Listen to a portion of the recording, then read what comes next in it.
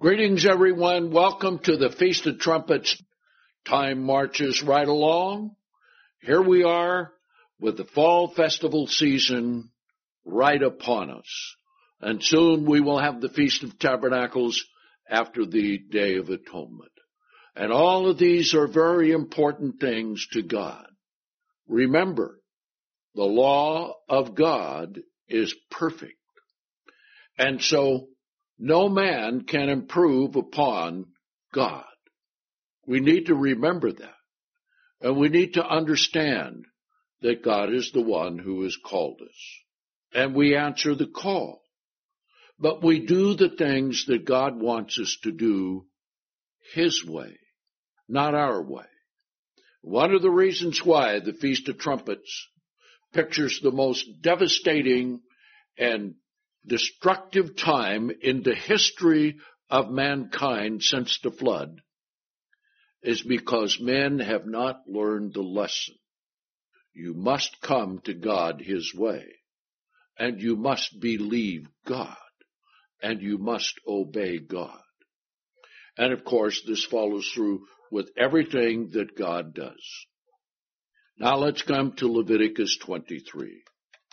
And this is always a test of faith, because God put all of the holy days in sequence, naming the day, numbering the day, counting the day for Pentecost, as a test of faith.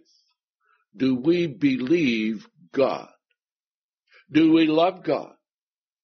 And if we do, God will show us and teach us His understanding. He will open the mystery of His word to us, which then are called by Jesus the mysteries of the kingdom of God. And one of the great mysteries is the return of Jesus Christ. So let's begin here in Leviticus 23 and verse 23. 23. And the Lord spoke to Moses, saying, Speak to the children of Israel, saying, In the 7th month, in the first day of the month, you shall have a Sabbath, a memorial of blowing of ram's horns, a holy convocation. Now, ram's horn is the trumpet to be blown when there is war. So the Feast of Trumpets is a war feast. Now, let's look at this again here for just a minute, okay? All holy days are called a Sabbath. The weekly Sabbath is called the Sabbath. So that's important to understand. All the holy days are Sabbaths. And he says, You shall do no servile work, but you shall offer an offering made by fire to the Lord. Now today we don't bring the animals. We don't have an altar on the earth for physical sacrifices. But we are to give of our substance to the Lord. Now God will bless us in giving an offering. Now I know there's some people who are very fastidious and say that it says in Deuteronomy 16 that 3 seasons, unleavened bread, Feast of Weeks, and Tabernacles, and you are to bring an offering. That is true. But does that exclude and not count trumpets as well? When it says we're to bring an offering in Leviticus 23, that should be sufficient for us. And so we always take up an offering on the holy day, and particularly what this day pictures with the return of Christ and all the events at the end of the age. Yes, we need to bring God an offering. So we'll take a pause, and we will take up an offering at this time. Now let's continue the unfolding of prophecy in the book of Revelation. And we saw on Pentecost that day 49 pictures the opening of the heavens for the first phase of the return of Jesus Christ. And that first phase is the sign of the Son of Man in heaven, which then will appear as a second son. Then we have the sealing of the 144,000 in Revelation 7. Now let's come to Revelation 8. And let's pick up the flow of events from there. And remember, as I covered on Pentecost, you have from next to the last Pentecost to the last Pentecost, which is the resurrection. Then you have another line below that, which is from trumpets to the return of Jesus Christ. And the seventh trumpet is the resurrection. Now, the resurrection is phase 2 of the return of Jesus Christ. Now, we will come back to that, phase 2, and then we will go into phase 3, because that is going to be awesome indeed. But come back here to Revelation, the 8th chapter. And here is where all the prophecies at the end time shift.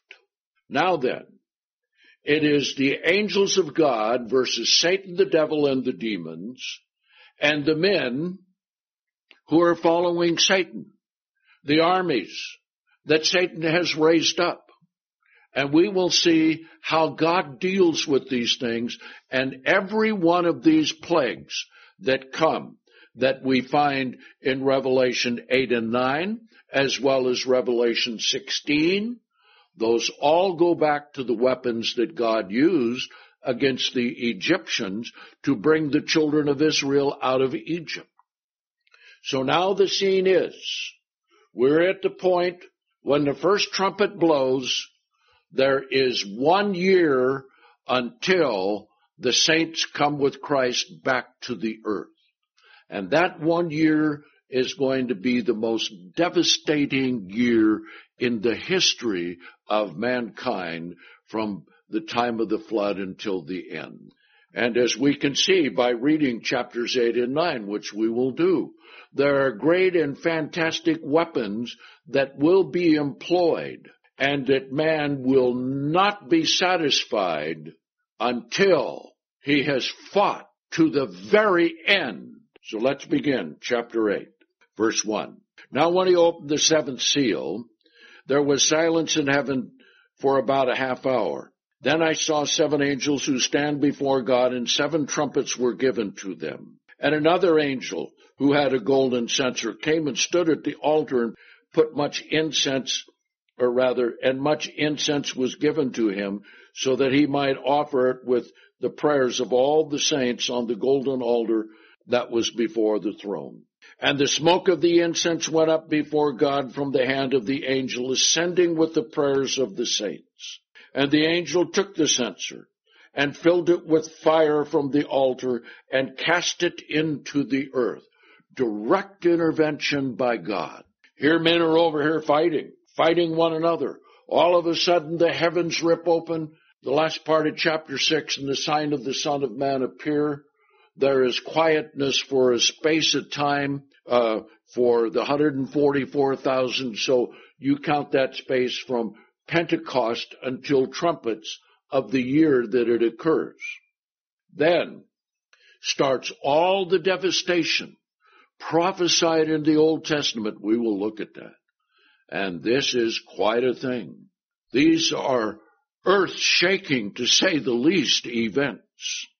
So he took it from the altar, and cast it into the earth, and there were voices and thunders and lightnings and an earthquake. Now you'll notice going through the book of Revelation, there are numerous earthquakes that take place. Then the 7 angels who had the 7 trumpets prepared themselves to sound their trumpet. Now there's a sequence of 7 trumpets. The first one, the last one. So the last trumpet, as we saw in Pentecost, is the resurrection. So here's the first one. And the first angel sounded his trumpet, and there was hail mingled with blood, and it was cast upon the earth. And 1/3 of the trees were burned up, and all green grass was burned up. Now these come, you will notice, 1, 2, 3, 4, very quickly in a row. Same way with the 7 last plagues. 1, 2, 3, 4. Then the second angel sounded his trumpet, and there was cast into the sea as it were a great mountain burning with fire, and a third of the sea became blood. And a third of the living creatures that were in the sea died, and a third of the ships were destroyed. Absolute devastation beyond belief. And a third angel sounded his trumpet. And there fell from heaven a great star, burning like a lamp, and it fell on a third part of the rivers and on the fountains of water. Now the name of the star was Wormwood. And a third of the waters became wormwood, and many men died from drinking the waters because they were made bitter. Now these things are going to just be so devastating upon the earth. Great and fantastic events that will not ever be repeated again in the same way. Then the fourth angel sounded his trumpet, and a third of the sun was spent, and a third of the moon, and a third of the stars, so that a third of them were darkened, and a third part of the day did not shine, and likewise a third part of the night. Now right here is exactly why no man knows the day or the hour exactly. But we do know the times and the seasons. And those are depicted by the appointed times of God, the holy days of God. Now let's finish chapter 8. And I looked, and I heard an angel flying in the midst of heaven, saying with a loud voice. Now notice, God always gives warnings, doesn't he? So here it is. Woe, woe, woe to those who are dwelling on the earth because of the voices of the remaining trumpets of the three angels who are about to sound their trumpets. Now this is going to be quite a thing, especially the fifth trumpet and the sixth trumpet. And of course the seventh one then is the resurrection. Now before we get into reading chapter 9 concerning the great wars that will take place, let's come back to Joel, the second chapter, and let's see that these things were prophesied, not only in the book of Joel, but in the book of Isaiah and in the book of Jeremiah. Okay? So let's come back here to Joel. You have Hosea, then Joel. So Joel, the second chapter. Here it starts out. Now notice how this parallels very closely what we have already read. And what happens in Revelation 8 and 9, that fills us in on the details of what was given here in the Old Testament. And remember, from the blowing of the first trumpet until the saints in Christ come back to the earth, the next trumpets is 1 year. Just like the sealing of the 144,000 in great innumerable multitude to the resurrection is 1 year from Pentecost to Pentecost. So trumpets in fulfillment is from trumpets to trumpets, 1 year. So let's pick it up here, Joel 2. Now the memorial of the blowing of trumpets is a war feast. Verse 1. Blow the ram's horn in Zion and sound an alarm in my holy mountain. Let all the inhabitants of the land tremble, for the day of the Lord comes. It is near at hand. Well, we're reading of it back there in Revelation. A day of darkness and gloominess, a day of clouds and thick darkness. Didn't we read that? Isn't it interesting that the gospel is preached in the Old Testament as well as the New? That's why they are together like a hand and a glove. They give us the full picture of what's going to take place. As the morning is spread across the mountains, so comes a great people, a mighty people. There has never been the like, nor shall there ever be again even to the years of many generations. That's our time. Verse 3, fire devours before them, and behind them a flame burns. And the land is as a garden of Eden before them, and behind them a desolate wilderness, and nothing shall escape them. Their appearance is the appearance of horses, and as war horses, so they run. Now we will see how aptly this fits in with the description there in Revelation 9. They shall leap with the noise of chariots on the top of mountains, with the noise of a flame of fire that devours the stubble, like a mighty people set in battle array. In their presence the people shall greatly tremble. All faces shall grow pale. They shall run like mighty men. They shall climb the wall like men of war. They shall march each one in his path, and they shall not break ranks. And each one shall not crowd another. They shall go every one in his own path, and when they fall upon the sword, they shall not be wounded.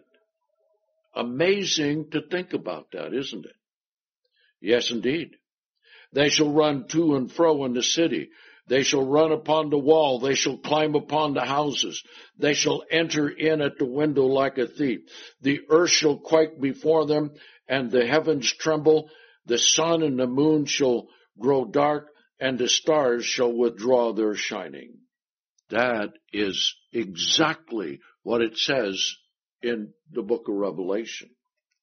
And the Lord shall utter his voice before his armies, for his camp is exceedingly great, for powerful is he who executes his word. For the day of the Lord is great and very terrible. Who can endure it? Well, there will be some people who will live through it. Very few, and we will see. This involves every nation in the world. So when we get to the book of Revelation, it talks about all nations.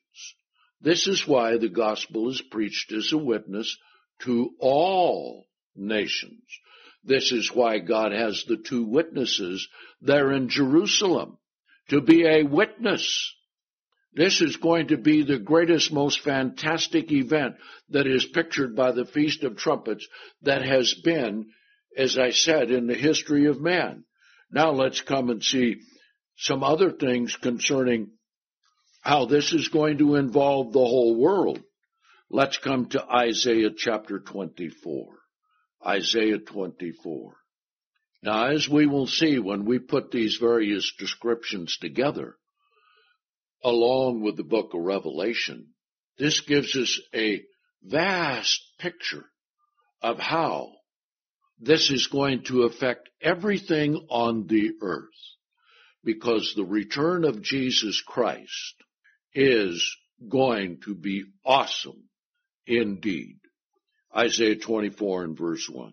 Behold, the Lord makes the earth empty and makes it waste.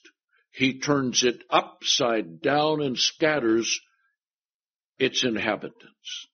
As it is with the people, so shall it be with the priest. As with the slave, so with the master. As with the handmaid, so with her mistress. As with the buyer, so with the seller. As with the lender, so with the borrower. As with the creditor, so with the debtor.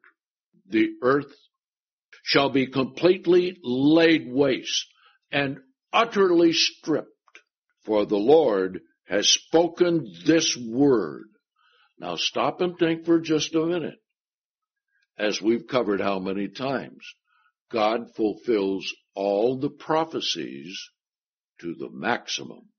So when these things happen, they are going to be complete and devastated. Notice verse 4. The earth mourns and languishes. The earth withers and languishes. The proud people of the earth wither. The earth is defiled under its people because, notice why this is coming. And this will help you understand why the lawlessness at the end of this age is going to be so overwhelming. Let me just mention this. It's going to be difficult to really be a true Christian through all of these things. But God will give us the strength. God will grant us His Spirit. All right? Let's go on. Because they have transgressed the laws, changed the ordinance, and have broken the everlasting covenant. Now, the everlasting covenant is the covenant unto eternal life, because it will go on into the ages of eternity.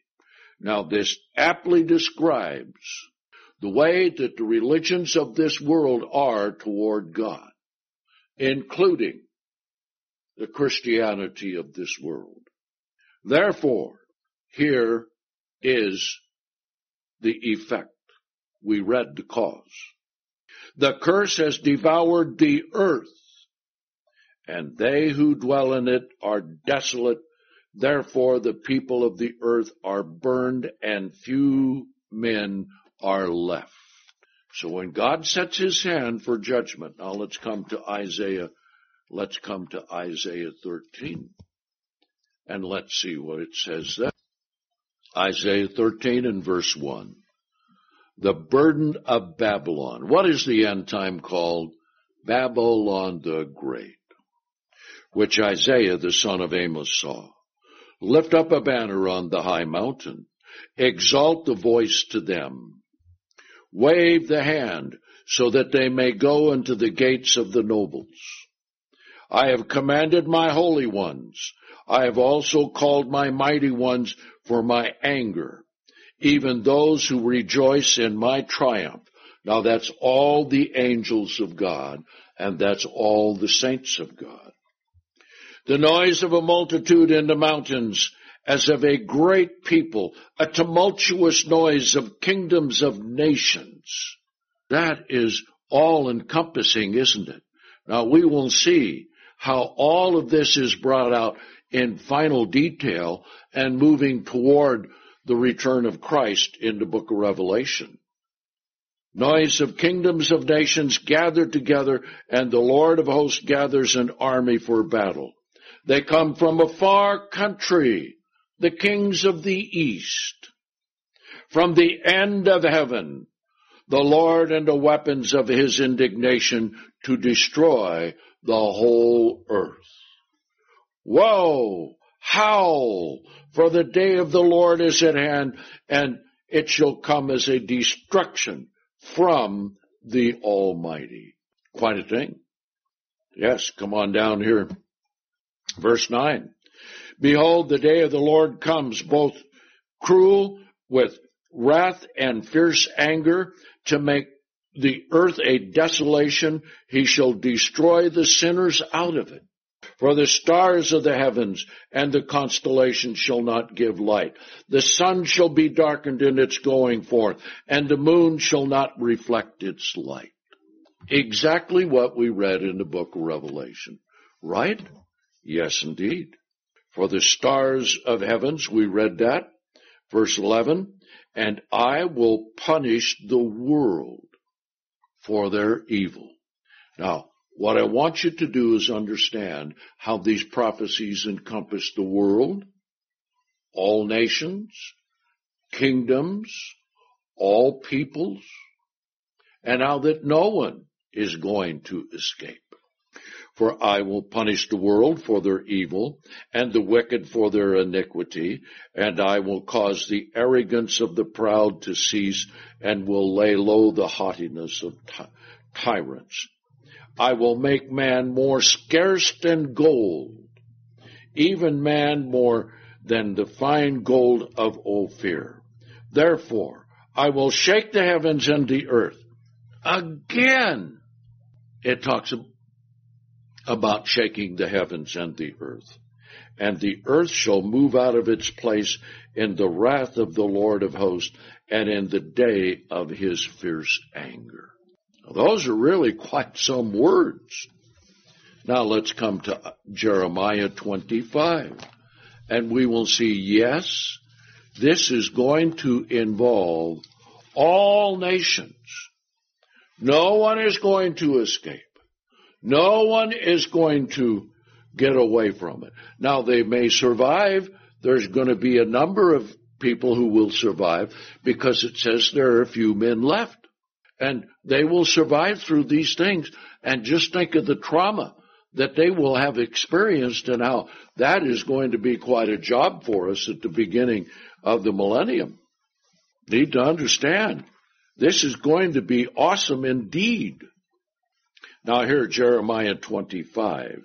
Let's pick it up in verse 26. Now after listing all the kings, God told Jeremiah, take this cup at my hand and go to all the nations that I tell you. And it lists all of them through all the verses leading up to verse 26. But 26 then begins to expand it out to the whole world. Verse 26, all the kings of the north, far and near, one with another, all the kingdoms of the world. Now, is that all encompassing or not? Yes, it is. Which are on the face of the earth. Now, here it speaks about the beast of Revelation 13. And the king of Shishak shall drink after them. Therefore you shall say to them, thus says the Lord of hosts, the God of Israel, drink and be drunk, and vomit and fall and rise no more, because of the sword that I will send among you. And it shall come to pass, if they refuse to take the cup at your hand to drink, then you shall say to them, thus says the Lord of hosts, you shall certainly drink. For lo, I begin to bring evil on the city which is called by my name. And you shall go unpunished? You shall not go unpunished, for I will call for a sword upon the inhabitants of the earth, says the Lord of hosts. Now that is going to be profound. We will see how all of this fits in Revelation 9. And then expands out into Revelation 16 as well. Verse 31, a noise shall come to the ends of the earth, for the Lord has a controversy with the nations. He will plead with all flesh. He will give those who are wicked to the sword, says the Lord. Thus says the Lord of hosts, behold, evil shall go forth from nation to nation, and a great whirlwind shall be stirred up from the furthest corners of the earth. And the slain of the Lord shall be at that day from one end of the earth even to the other end of the earth. They shall not be mourned, nor gathered, nor buried. They shall be as dung upon the ground. Howl, you shepherds, and cry, and wallow yourselves in the ashes, you lords of the flock, for the days of your slaughter and of your scattering are fulfilled, and you shall fall like a choice vessel. Amazing. Absolutely stunning, all of this. Now let's come back to Revelation, the 9th chapter, and let's see how this fits in. Let's see how God puts it all together. So this is why we take part of it from the Old Testament, part of it from the New Testament, from the book of Revelation, so we can understand and get a full picture of what is going to happen. Now this is why that the gospel is preached in all the world for a witness to all nations. All nations are involved. All people are involved. God is going to make a statement that is going to be absolutely so profound and so devastating. He's going to do it. He's going to use the armies to do it.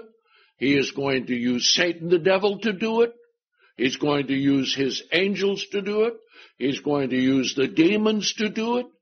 This is an all-out battle of a magnitude that is almost beyond the scope of our imagination. Now let's pick it up, chapter 9. Again, notice how it's angels of God and demons and Satan the devil. Verse 1, chapter 9. And the fifth angel sounded his trumpet, and I saw a star fall from heaven to the earth, and there was given to him the key of the bottomless abyss. And he opened the bottomless abyss, and there went up smoke from the pit, like the smoke of a great furnace, and the sun and the air were darkened by the smoke of the pit. And locusts came onto the earth from the smoke, and power was given to them as scorpions of the earth have power.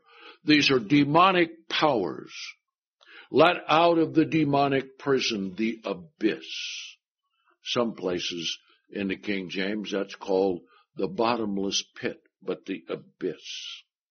And it was said to them that they should not damage the grass of the earth, nor any green thing, nor any tree, but only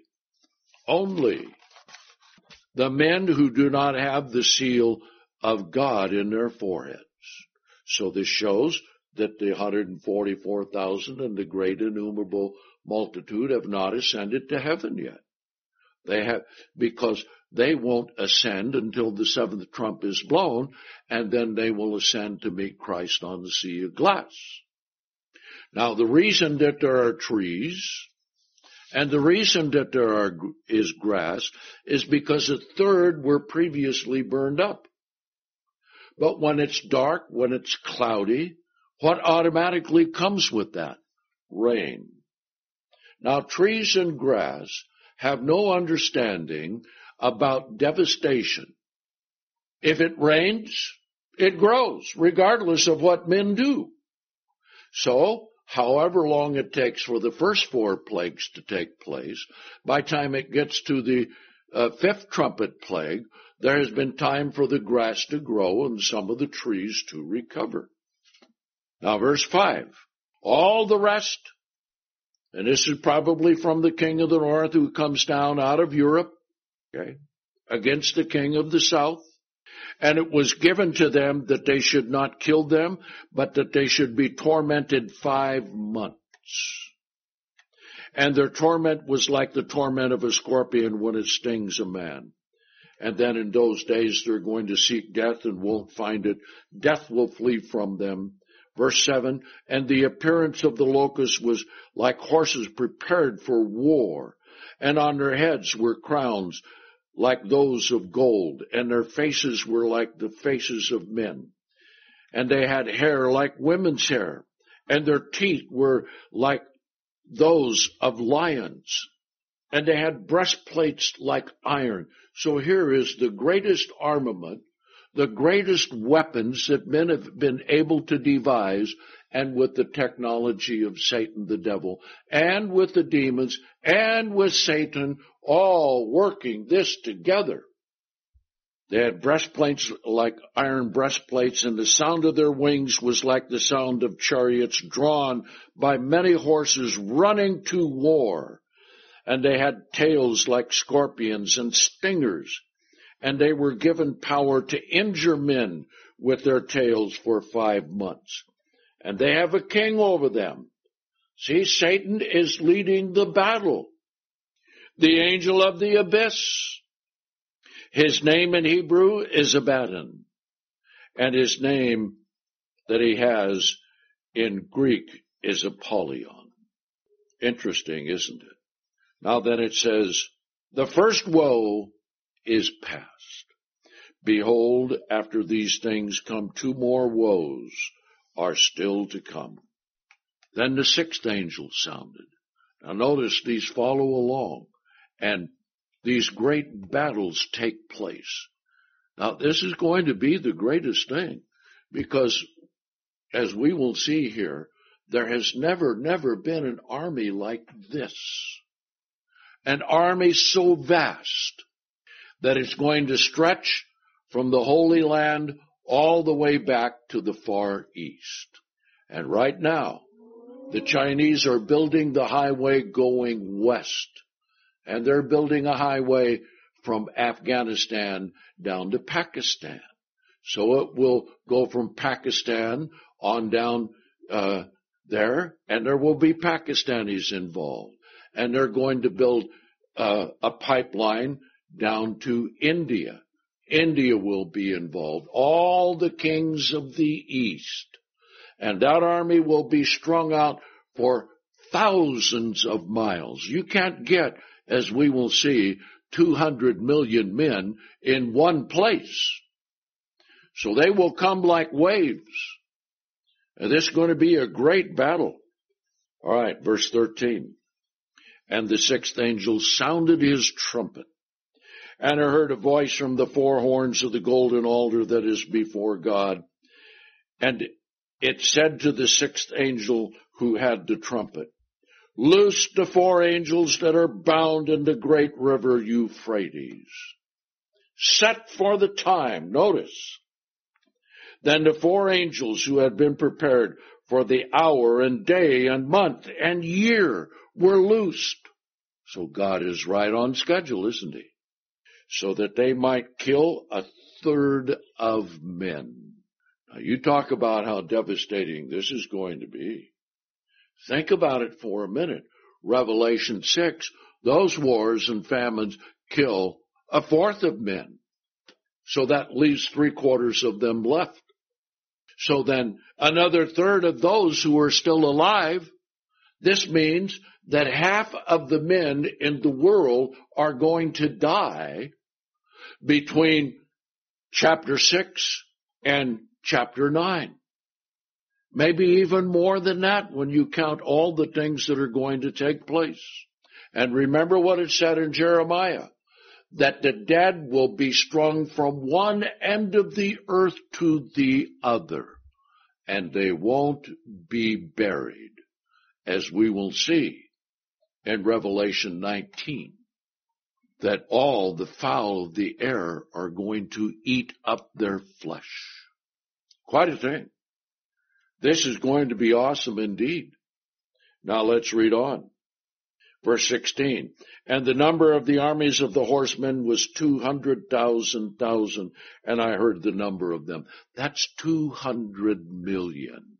Now understand this, in World War II, the maximum they had under arms, counting all of those who were not involved in combat, was 50,000. So think, not 50,000, 50 million, beg your pardon.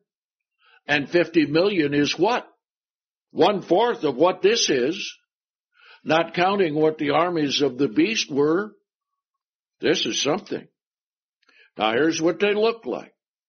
And I saw the horses in division and those sitting on them, who had fiery breastplates, even like jacinth and brimstone. And the heads of the horses were like heads of lions, and fire and smoke and brimstone shoot out of their mouths, shooting, killing, missiles, all of this going on. By these three, 1/3 of men were killed by fire and the smoke and the brimstone that came out of their mouths. And their power is in their mouths, for their tails are like serpents, and they have heads, and with them they inflict wounds. Now notice there are still people alive. You know, even in the greatest disasters, it's quite a wondrous thing how many people survive, even buried under rubble of buildings. So think of this, verse 20. But the rest of the men who were not killed by these plagues still did not repent of the works of their hands. So these are men with super modern high-tech weapons. Some of the things are developing right now. Okay? They didn't repent. Now I wonder what would happen if they would repent. But they won't. Did not repent of the works of their hands, that they might not worship demons and idols of gold and silver and brass and stone and wood, which do not have power to see, nor to hear, nor to walk. And they did not repent of their murders, nor of their sorceries, nor of their fornications, nor of their thievery. An amazing thing. This is going to be some battle, but we're going to see God is going to do even greater than this. Now, chapter 10. is the seven thunders. And John was told not to write those. So we don't know what that's going to be. And we don't know how devastating that will be. But let's come to chapter 11. The second woe is past, verse 14. And the third woe is coming immediately. And the seventh angel sounded his trumpet, and there were great voices in heaven saying, this is the resurrection on Pentecost. Now, as we will see, this leads into the third phase of the return of Christ. The first phase is the sign of the Son of Man appearing as a son. The second phase takes place just right before the resurrection. The sun comes streaking to the earth and right over the Holy Land. Whoo! A vast sea of glass will appear. And then the resurrection takes place. And we meet Christ in the air on the sea of glass. Now then, that is, we covered on Pentecost all the fantastic things that will take place at that point. All right? So the seventh trumpet sounded. We'll see how we come from the last Pentecost and the resurrection to the last trumpets and Christ and the saints coming to the earth. Now let's come forward to Revelation 14. Now, Revelation 14 is a classic example of one of the methods that the Bible uses to describe what's going to take place. First of all, it gives a summary, and then it gives the details. Now, we're going to see in Revelation 14 the two harvests. One, the resurrection from the dead for the saints. Number two, the harvest of the wicked with their armies that God is going to destroy when Christ returns from heaven with the saints. So what we have here is we have verses 14 and 15 through 16 talking about the first resurrection of the saints. Then verse 17 begins the summary of what's going to happen to the wicked coming to Jerusalem. So this is quite a thing, and we will see that just as we saw on Pentecost, the prophecy of a nation raised at once, likewise we will see the prophecy of the wicked and their destruction in the book of Joel. So let's read it here in Revelation 14. Verse 14. And I looked, and behold, a white cloud, and one like the Son of Man sitting on the cloud, having a golden crown on his head, and in his hand was a sharp sickle. Now we are the first fruits. So this is a sickle to harvest the grain. Now we will see there's a special sickle to also harvest the grapes of wrath, as we could put it that way. And he said, verse 15, and another angel came out of the temple crying with a loud voice to him who was sitting on the cloud, thrust in your sickle and reap, because the time has come for you to reap, for the harvest of the earth is ripe. And he who was sitting on the cloud thrust his sickle into the earth, and the earth was reaped. Now, that takes place right as the seventh trump is blown, and the harvest begins. Okay? Now then, that brings us over to Revelation 15. Now we've already covered this during Pentecost. So then those who are raised are taken by the angels up to the sea of glass. And all of those in the first resurrection, as we covered on Pentecost, will be there. And then everything that needs to take place, as we covered on Pentecost, will take place. Be all on this big sea of glass. Okay? When the resurrection has taken place, that finishes the second phase of the return of Christ. There is yet another phase that has to take place. And this is the 7 last plagues. Now, that is depicted, so we can look at it this way. Revelation 14, verses 14 through 16, apply to the resurrection, and Revelation 15. Then, from verses 17 through 19, that applies to chapter 16. So let's read it. Verse 17, Revelation 14. Verse 17.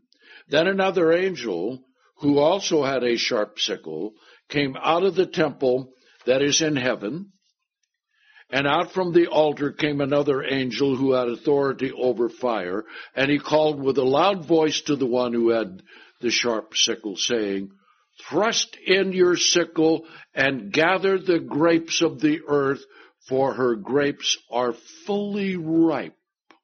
And the angel thrust his sickle into the earth and gathered the vine of the earth and cast its fruit into the great winepress of the wrath, and we will see the vengeance of God.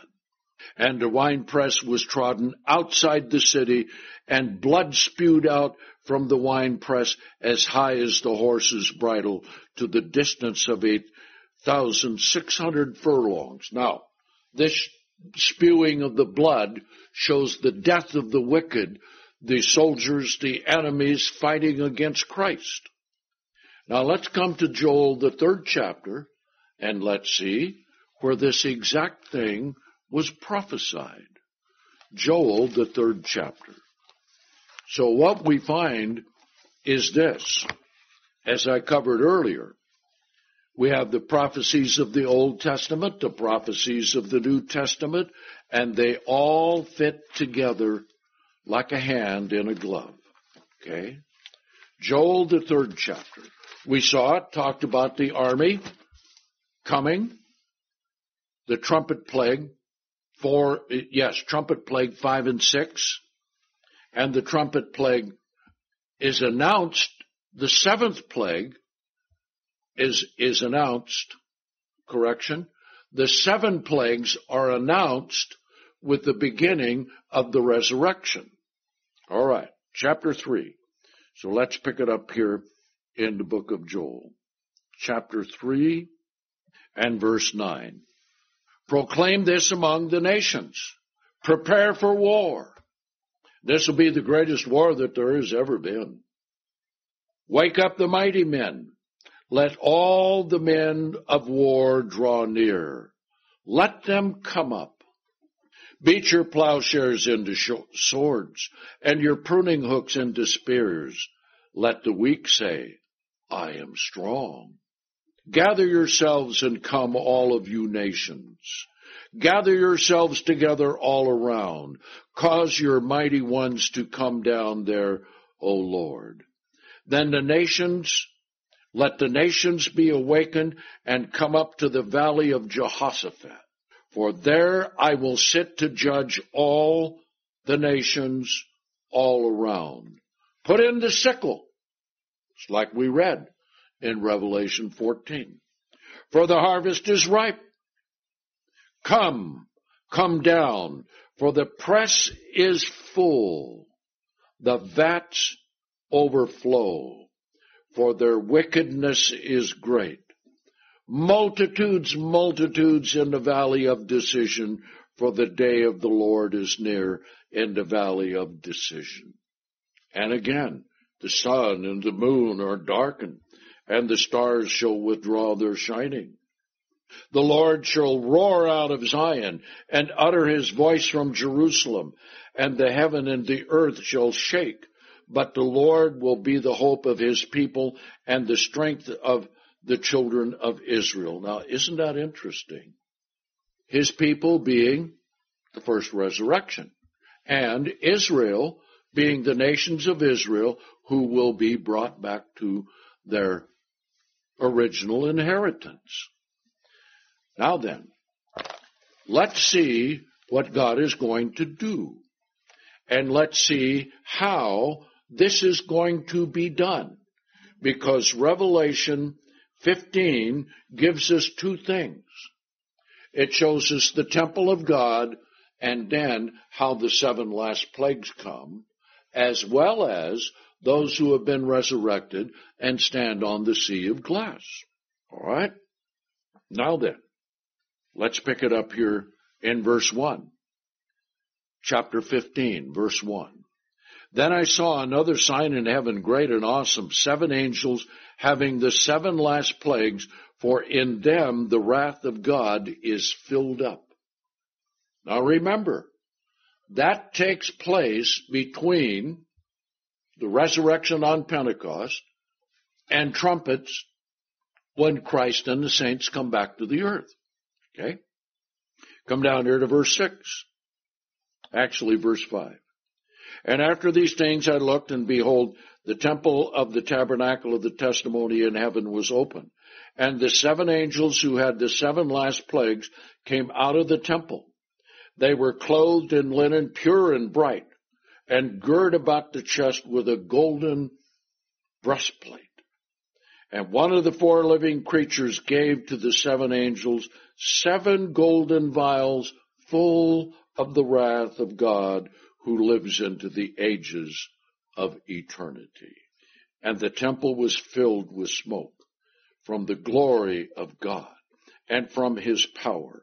And no one was able to enter into the temple until the 7 plagues of the 7 angels were fulfilled. This is the vengeance of God. Now, God has said, vengeance is mine, says the Lord. And he is going to bring the vengeance on the earth. And he is going to carry it out. So let's look at some scriptures which talk about this very thing. Okay? Let's come to Isaiah 34. Isaiah chapter 34. Now the 7 last plagues come right after the 7th trump. Exactly when they begin, we don't know, because there's a lot of things going on the sea of glass with Jesus Christ, God the Father, and the resurrected saints. Now, we are going to be able to witness the vengeance of God, and we're also going to see that God gives us a share in that vengeance, because remember what Jesus said. He said, if my kingdom were of this world, then would my servants fight. So the kingdom is coming to this world, and then we will fight. And we will actually see that we have part in carrying out the vengeance of God. So this is quite a thing. Let's read it here, verse 1, Isaiah 34. Come near, you nations, to hear, and you people hearken. Let the earth hear, and the fullness of the world and its offspring. For the anger of the Lord is upon all nations. It's called his wrath. And his fury upon all their armies. All the armies are the 200 million plus. He has completely destroyed them. He has delivered them to the slaughter. Also their dead shall be thrown out, and their stink shall come up out of their dead bodies, and the mountains shall be melted with their blood. As the host of heaven shall be dissolved, and the heavens shall be rolled up like a scroll, and all the hosts shall fall down as a leaf falls off a vine, as the falling of the fig tree. Verse 5, for my sword is bathed in the heavens. Behold, it shall come down upon Edom, upon the people of my curse for judgment. The sword of the Lord is filled with blood. It is made fat with fatness, with the blood of lambs and goats and the fat of kidneys of rams, for the Lord has a sacrifice in Bozrah, and a great slaughter in the land of Eden. And the wild oxen shall come down with them, and the young bullocks with the bulls. and the land shall be soaked with blood, and their dust shall be grease with their fat. So that's going to be quite a thing when you think about that. Now notice, verse 8, for it is the day of the Lord's vengeance, the year to repay for the fighting against Zion. God's vengeance is coming. Now, Isaiah 63. Very interesting. Isaiah 63, and let's pick it up here beginning in verse 3. Isaiah 63. Now notice how this ties in with Revelation 14 and 16. Verse 3. I have trodden the winepress alone, and of the people there was no man with me. For I will tread them in my anger and trample them in my fury, and their blood shall be sprinkled upon my garments, and I stained all my clothing. For the day of vengeance is in my heart, and the year of my redemption has come. And I looked, and there was none to help, and I was astonished that no one to uphold. Therefore, my own right arm brought salvation for me, and my fury upheld me. And I will tread down the people in my anger, and I will make them drink in my fury, and I will pour out their life's blood down to the earth. That's a description of the 7 last plagues. We'll read them. They're going to be something. All right, this is quite a thing. Let's come over here to Psalm 94. Now, we're going to look at several Psalms because it talks about the vengeance of the Lord. And remember what Paul wrote there in Romans, the 12th chapter. He said, vengeance is mine, says the Lord. Now, let's come to Psalm 94. 94, okay? Psalm 94. Let's begin right here in verse 1. Verse 1. O Lord God, to whom vengeance belongs, O God, to whom vengeance belongs, show yourself. Lift up yourself, which he will. This is exactly what he is doing. See, all of these things are going to take place while we're on the sea of glass. We'll be able to see this. We'll see all of this take place. Lift up yourself, judge of the earth. Render recompense to the proud. How long shall the wicked, O Lord, how long shall the wicked exult? They gush forth words, they speak arrogant things. All the wonders of iniquity vaunt themselves. All the workers, rather, of iniquity vaunt themselves. They crush your people, O Lord, and afflict your inheritance. So that's quite a thing, quite a vengeance. Now let's come to Psalm 58. Psalm 58. Here again we have the same thing. Psalm 58. Let's pick it up here in verse 5. Now what we will do, we will go back and see that in Revelation 16, as these 7 last plagues are poured out, that they fulfill all these scriptures where we are reading of the vengeance of God. Now, let's pick it up here. Psalm 58, verse 10. Psalm 58, verse 10. The righteous shall rejoice when he sees the vengeance. There's going to be a lot of cheering on the sea of glass. Now, understand, we're cheering because of God's power. We're cheering because God is fulfilling his word. We're going to rejoice in all of this because the kingdom is going to be set up by Christ. And we are going to be a part in that. Now, for those who think that all this blood, guts, and gore is really terrible to take, and how can a God of love do this?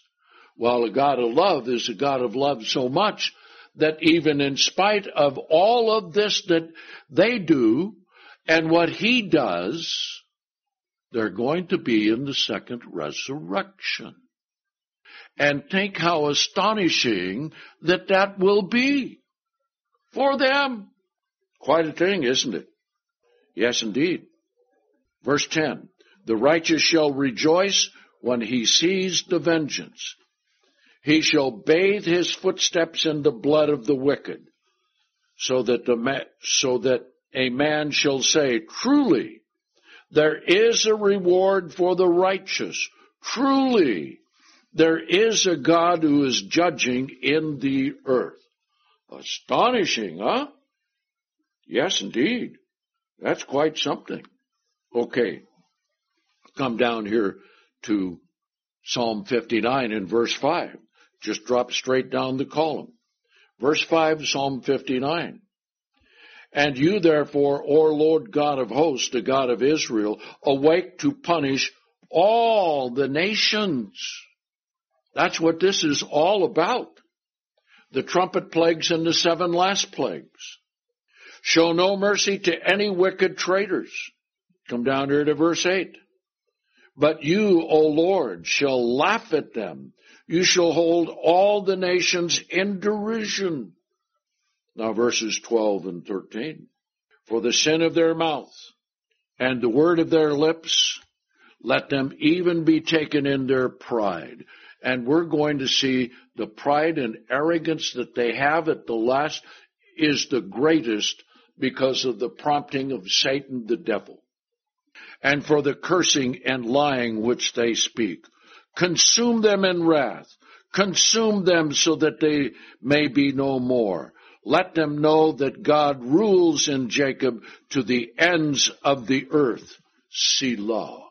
Now that's quite a thing to really think about and understand and know what is taking place, all right? Yes, the vengeance of the Lord and the wrath of God. Now let's come back here to the book of Revelation, chapter 16. Let's see how this is going to take place and what a thing this is going to be. Revelation, chapter 16. Let's read the 7 last plagues prophesied in the Old Testament and to come. Then when we read them, we will also see something concerning how the saints will participate in this vengeance when we come back to the earth, and that is prophesied. All right? Revelation 16, verse 1. Then I heard a loud voice from the temple say to the 7 angels, go and pour out the vials of the wrath of God onto the earth.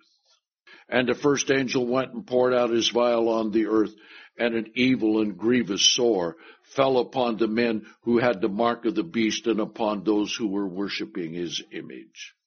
And the second angel went and poured out his vial into the sea, and it became blood like that of a dead man, and every living soul in the sea died. So when we come back to restore the earth, it's going to be one giant disaster after disaster after disaster. That's going to give us a tremendous job to start doing when the millennium begins. Now the third angel poured out his vials upon the rivers and into the fountains of the waters, and they became blood. Now, verse 5 becomes very important. Now think about this for a minute. The righteous angels have been with God forever. The righteous angels rejected the rebellion of Satan and the angels that followed him who became demons. They saw how God created man. They saw how Satan did to mankind all down through time. So this is viewed from God's point of view. Now I know for people who are very tender and don't like violence and blood, guts, and gore, this may be a little difficult. But this is looking at it from God's point of view. Verse 5, here's what the angel says because of just these first 3 plagues. Then I heard the angel of the waters say, you are righteous, O Lord, who are and who was, even the Holy One, in that you have executed this judgment, the judgment that was prophesied. For you have poured out the blood of the saints and of the prophets. Correction. Verse 6. For they have poured out the blood of the saints and of the prophets, and you have given them blood to drink, for they are worthy. And I heard another angel, another voice from the altar say, Yes, Lord God Almighty, true and righteous are your judgments. Amazing, isn't it, when you look at it from God's point of view? And the fourth angel poured out his vial on the sun, and power was given it to scorch men with fire. And men were scorched with great heat. Now, they didn't repent.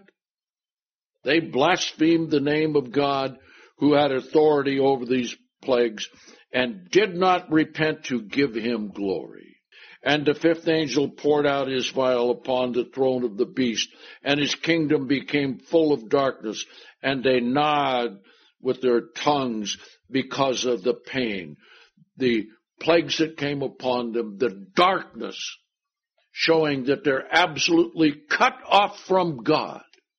But Satan, who is the king of pride, gets them up for one last try. Now, this has got to be quite a thing, as we will see. And the sixth angel poured out his vial into the river Euphrates, and its waters were dried up, so that the way of the kings of the rising of the sun might be prepared. They see this miraculous thing take place and say, yes, we've got to get over to the Holy Land so we can fight against these invaders from outer space. We have got to stop this. They're going to come and take over the earth. Yes, that's true. And we will be the invaders. All right? To prepare them for it.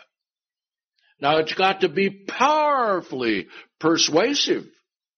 And it is, verse 13. Then I saw 3 unclean spirits like frogs come out of the mouth of the dragon, Satan the devil, his chief spokesman there, and out of the mouth of the beast, and out of the mouth of the false prophet. For these are spirits of demons working miracles, going forth to the kings of the earth, even of the whole world, to gather them together to the battle of that great day of the Almighty God. That's going to be persuasive. They're going to sacrifice all that they have. They're going to get all their weapons, everything they can do. All the nations are going to send some of their armies there to do it, because we will see that we also have a part in carrying out this vengeance, as I will show you a little later. Behold, I come as a thief. Now, this is a warning to us. Blessed is the one who is watching and keeping his garments. That ties right in with the Laodiceans, does it not? Yes, indeed. So that he may not walk naked, and that they might not see his shame. And he gathered them together to the place that in Hebrew is called Armageddon. Let them all get there. Let them all be ready. Everything is looking up to this great sea of glass. And they're going to bring their weapons, all of the most powerful that they have, so they can shoot at it, to destroy the aliens that seek to invade the earth. And then, here's what happens. Verse 17, and the seventh angel poured out his vial into the air, and a loud voice came out of heaven from the throne, saying, It is finished! And there were voices and thunders and lightnings and a great earthquake, such as was not since men were on the earth, so mighty a quake and so great. And the great city was divided in 3 parts, and the cities of the nations fell. Notice the total destruction that this earth is going to experience. Does that not add a tremendous exclamation mark to the verse that says, the wages of sin is death? Yes, indeed. And great Babylon was remembered before God to give her the cup of the wine of the fury of his wrath. And every island disappeared, and the mountains were not found. And great hail, each the weight of a talent, 180 pounds, fell down from heaven upon the men. Now, I suppose some in the tanks and things like that could survive some of this. But you see, that's going to happen right there below the sea of glass. But then when that happens, another wave of the army is going to come. And we will see what happens to them in just a minute. And men blasphemed God because of the plague of hail, for the plague was exceeding great. Now then, let's come to chapter 19. And we see that here the marriage of the Lamb has taken place. The supper has taken place. We are all ready to go. We have our assignments. We have our white horses. We know how to ride them. We know what we need to do. Okay? So let's pick it up here in verse 11. All right? Revelation 19 and verse 11.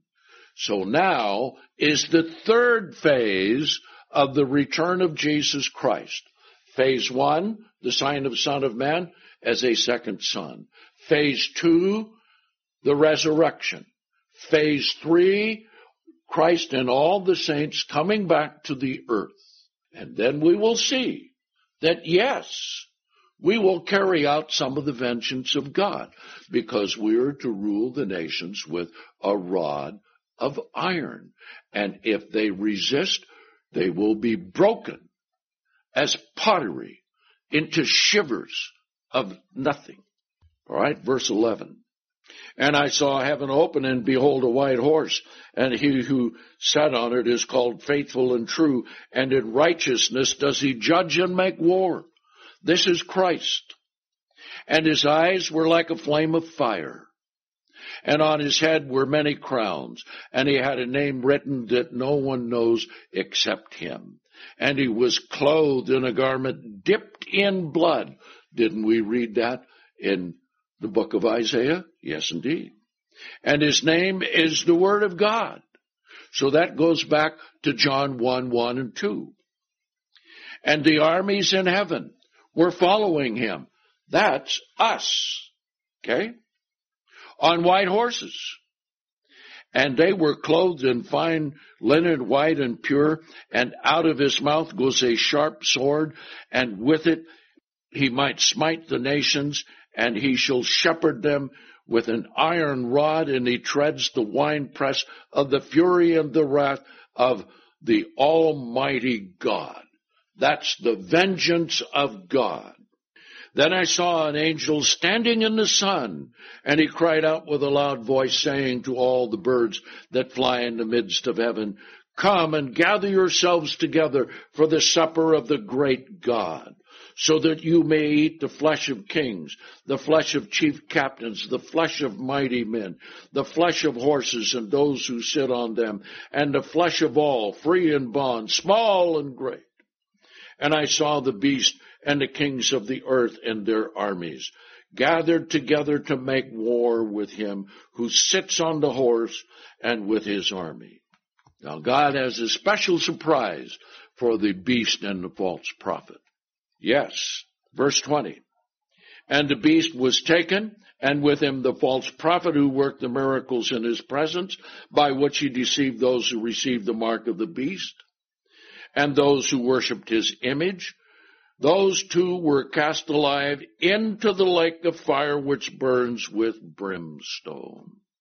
Now notice, and the rest were killed by the sword of him who sits on the horse, even the sword that goes out of his mouth, and all the birds were filled with their flesh. Now, let's look at another scripture here, because we come back to the earth. This is the final trumpets. Okay?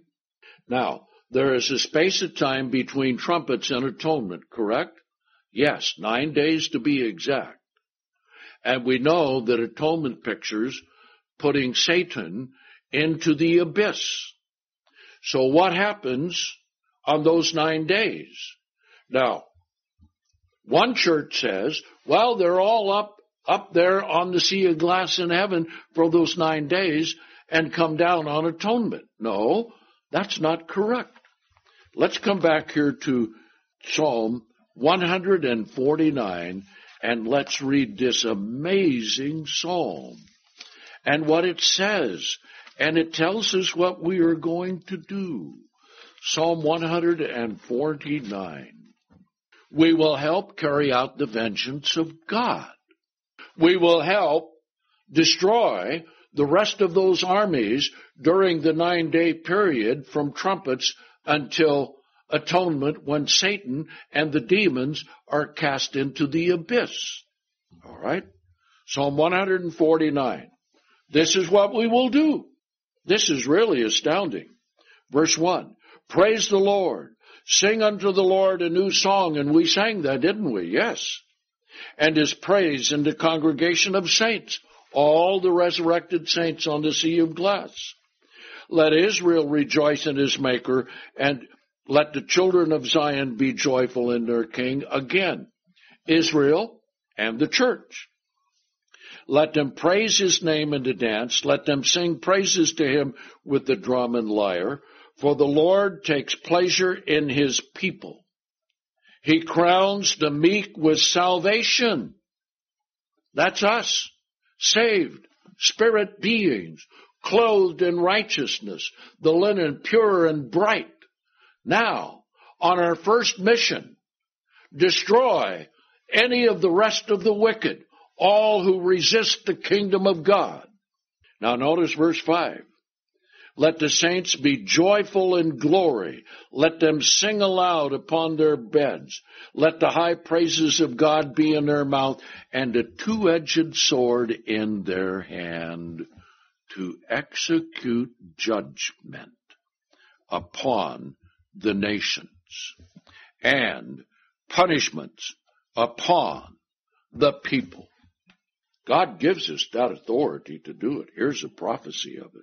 To bind their kings with chains and their nobles with iron bands, and to carry out upon them the judgment written.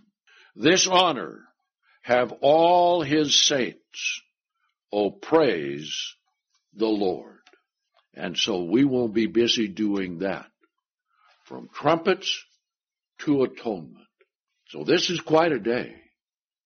The Feast of Trumpets and the 7 last plagues and the wars of all the trumpet plagues. Brethren, what an assignment we are going to start with when the millennium begins. So now we can't handle that right now, but as spirit beings we will be able to do it. So this is why we need to make our calling and our election sure and believe the word of God. So we will see you on atonement.